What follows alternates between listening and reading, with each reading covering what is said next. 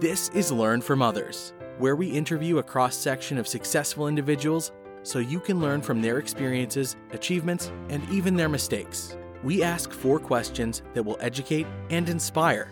Greg Stanley will be your guide as we join our guest on a journey from adolescent daydreaming to success in today's world. Join us on this adventure as we learn from others together.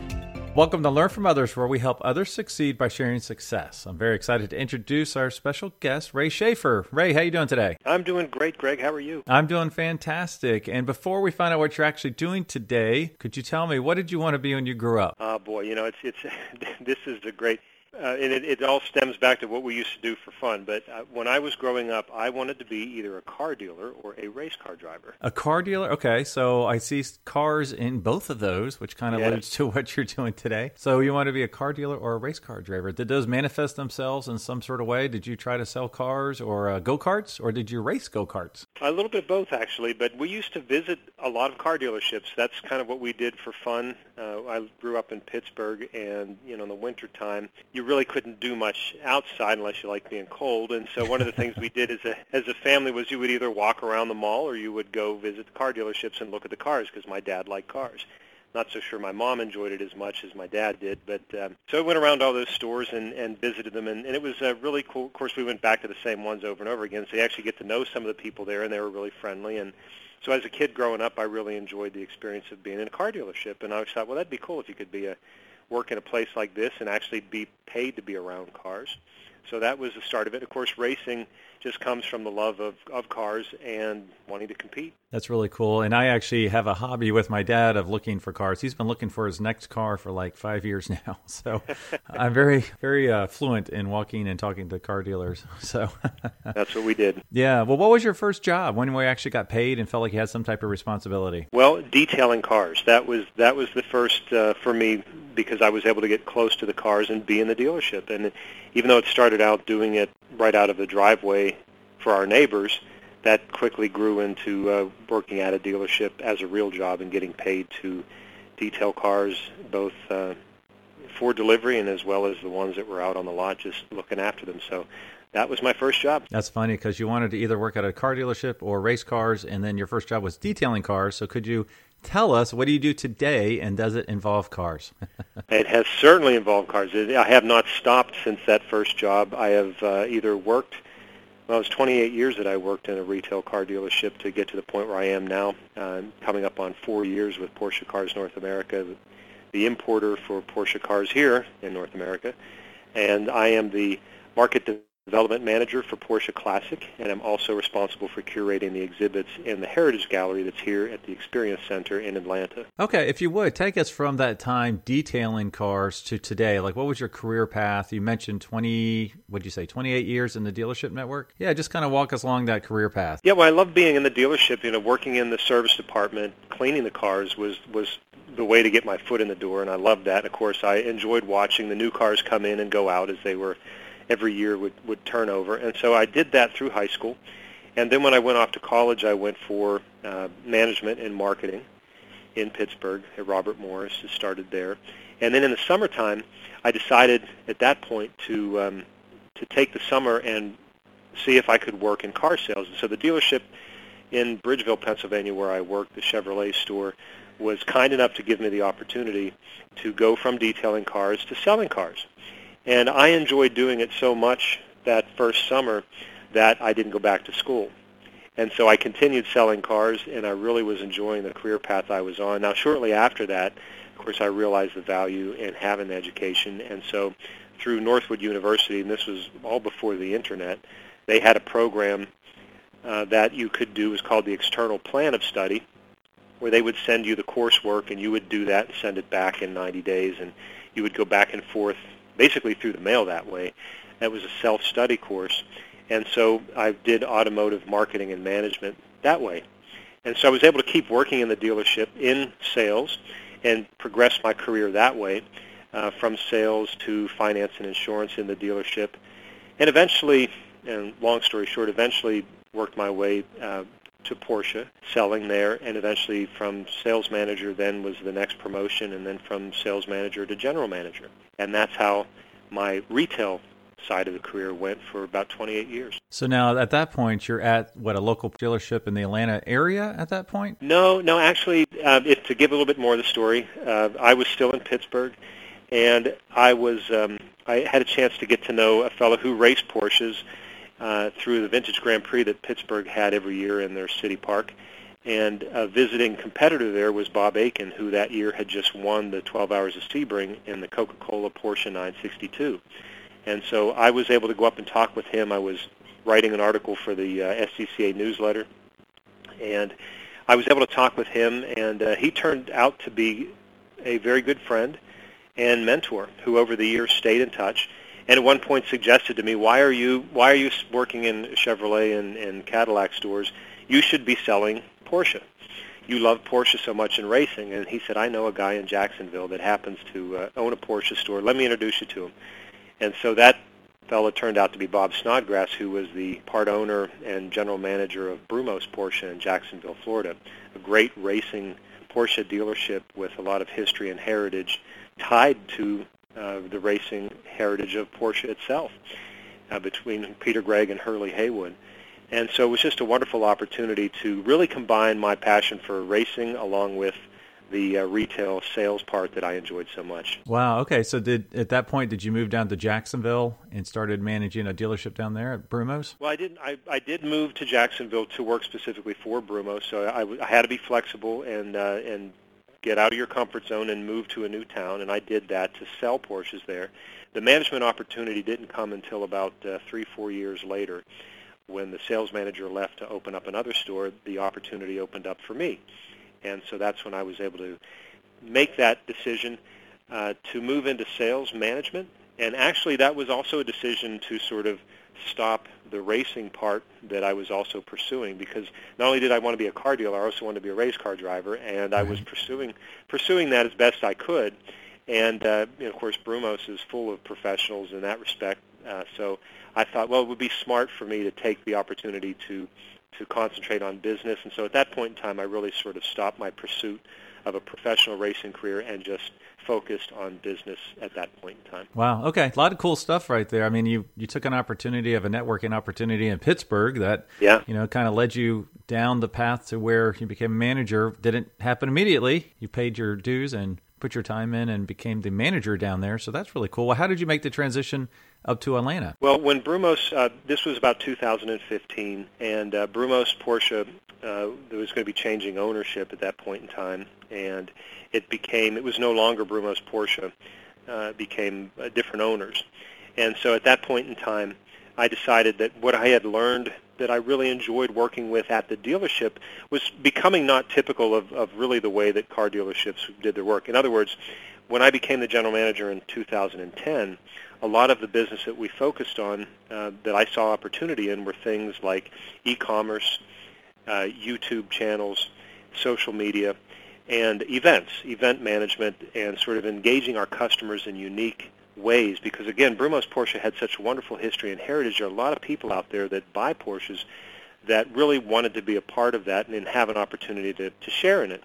And so through these sort of unorthodox manner of marketing for a car dealership, we started to get into that, and I really enjoyed that type of work. And I really found that personally that my interest and my direction was going more into that creative side of the marketing and events, if you will. And so I decided that I wanted to pursue that, and here at the Experience Center at the headquarters at Porsche, the opportunity was opening up with the Classic program as well as the New Vehicle Delivery program, where I was able to really take the experience that I had built up on the retail side of it and was able to bring that to a company that pretty much was working in the wholesale end of it, and really bring that into the mix and help get those programs up and running. And so it was just a perfect timing, I think. It just really worked out. It was meant to be because it just really worked out as perfect timing in that respect.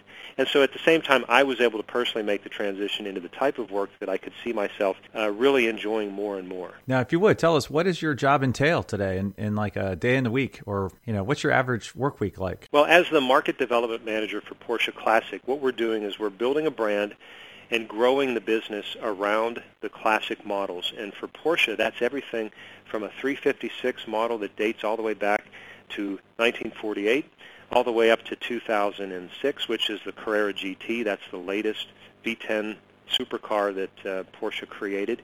We take care of all of those cars, and there are three ways that we do that. First, we create genuine parts for those cars so that the cars can be maintained in running condition so that they can be registered and driven on the public roads. So we have genuine parts. We have classic partners, which are specially authorized dealerships that are trained in handling the vehicles as well as the engagement with the customers. And then finally, we have the classic factory restoration program, which looks after certain restoration projects for significant vehicles and models that we'll say go back to the factory to be reborn once again. And so between those three pillars, we do our work in Porsche Classic. And so there's a lot to do as far as building the brand. So in a typical week, we'll look at everything from the products that are out there and how do we let people know about them? How do we make sure that they know that they're there so that they can get them? Where do they get them? And how do we do that? Through our website, through our dealer partners, and through the publications that we will either advertise in, do interviews, events that we go out and discuss and show the work. And so it's really an educational process, and that's building the brand. We're basically talking about the work that others inside the division, the work that they're doing. We make sure other folks learn about that so that they can see how it can benefit them, their hobby, and their enjoyment of a classic Porsche. Right. And it sounds like you do travel quite a bit with your role, correct? I do. I get an opportunity to go out to the different events that are popping up all over the country around classic cars, whether they be concours shows or road rallies where you actually drive and enjoy the cars like they're supposed to be, or podcasts like this, video. It really is fun to get out and see the enthusiasm. Of course, the United States is a big country, so you do have to cover a lot of ground. But, boy, there's just so much enthusiasm out there for it. It's fun to be a part of it. Right, and it's such a great business model because a lot of the stuff you're doing was kind of being done to a certain extent through different restoration shops, but it wasn't done with the factory backing or, necessarily with the correct parts and the history, kind of keep it all together. Has a business model around preserving their heritage is a really cool thing to see come from a major manufacturer. Yeah, it is, and it's the factory restoration, of course, is one part of that. There are, as you pointed out, there are a lot of talented independent shops out there as well, and the point we try to get across there is we want to make sure that they know how to get a hold of the genuine parts as well so that they can continue to do that quality work and have the parts that they need to keep those folks, those customers happy as well. So there are many different ways to get that. Let's not forget the people that love to work on their Porsche at home themselves. They need to be able to get the part so that it fits right the first time and the car functions properly. So yeah, there's a lot of education around that. It's not just inside the classic factory restoration that work is being done. It's also at the dealership level. It's also at the independents, and it's also at people's garage at home where they do it themselves. Yeah, that's really, really cool. I would be one of those folks. Great. So, as a reminder, you can check out all previous episodes at learnfromothers.org. And if you're an educator or a student, you can search for podcasts by Career Cluster. And I also have a car-centric podcast called the Collect a Car Podcast, which Ray is a guest. So be sure to go over there and check it out. That can be found on iTunes, Spotify, and Stitcher, and wherever podcasts are found. So, Ray, we learned what you wanted to be when you grew up, which was something with cars, and what you do today, which is a lot of stuff with cars. So looking back, if you could do it all over again, what would you do differently? Well, Greg, you kind of alluded to it. You said that I was patient and kind of paid my dues and eventually became a manager and sort of climbed the ladder that way, if you will. It really wasn't a ladder as I saw it. It was just more of a different job because it was very different in the respect of the work that I was doing. But if I had to do it again and look back on it, it would be to learn to be more patient because as I look back on it, you might say, well, it looks like you were patient, but the fact is I can remember at the time I was not patient at all. Mm-hmm. In fact, I couldn't wait to get out of high school and get started working. I was actually in a work-study plan so that I could leave the day early to go to the dealership to do my job. It was a work-study program, and I really loved that because, I just wanted to get to work. I was ready to be an adult, I thought, and go to work. And I guess looking back on it, I would probably, if I could do anything again, because I really don't have any regrets, but what I would do is I would take more time to be a student and to just go out and realize that, when you're young, you only really have that chance to sort of not have the responsibility. So don't necessarily take it on sooner than you need to if you don't have to. And again, not that I regret any of that, because it certainly allowed me to get to a spot perhaps earlier than I might have been otherwise. You also realize that as you get older, you do have more responsibility in it to take time off, let's say to go for a summer and work in Europe or do an internship somewhere. You might not have that same ability. So I think that's probably the only thing that I might try to do a little bit differently. Yeah, that's great advice. And I've heard that so much that I'm actually writing I do a little public speaking on the side, and one of them is called Relax, Explore, and Experience, specifically for college students, because that comes up over and over again. You need to relax. You don't need to try to be a CEO by the time you're 24 years old. You need to explore and experience. Yeah, no, I'm with you on that. That was me, and just looking back, you realize as you get older, you get there. You definitely get there. So just enjoy every step along the way. Don't rush it. Yeah. That's great. Well, now let's talk to the student who wants to do what you do. Now, define that as you will. What advice would you give them? Well, I think your network is very important. So if you recognize that there's a certain type of work that you want to do, and in my case, racing and marketing and retail sales, you need to be around those people, and you need to learn from those people, talk with those people, ask advice, watch what happens, just be friends and know what's going on. And I think as time goes on and people see your commitment, your sincere commitment to what you're doing, it really has a way of opening doors. And so I think when you're starting out, it's very important to pay attention to your network. You look at what you do from a social media standpoint. And this wasn't the case, obviously, when I was getting started. But nowadays, social media has become such a postcard of everywhere that you go, what you do, and who you're doing it with, that if you're genuinely involved in that, people will see it. And if you're not, and you say you are, people see that too. And so I think the need to be genuine in your interest in what you're doing through your network, that it's just your life basically. And when it's genuinely your life's work, that shows. Yeah, for sure. For sure. Yeah, that is great advice, because that's getting bigger and bigger as we go on, So No question about it. Yeah, for sure. Well, are there any current projects you're working on that you would like to share? Well, we obviously have a lot of work that we're doing here that people will see as it comes out, whether it be a special vehicle restoration or presentations that we're working on for events and shows. But personally, I enjoy the experience of of my network and knowing other people. And I've mentioned social media. I look for ways to potentially pull that all together as well. And I think in the future, books are a fun way to do that.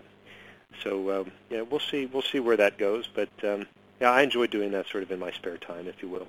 Oh, that's cool. That's really cool.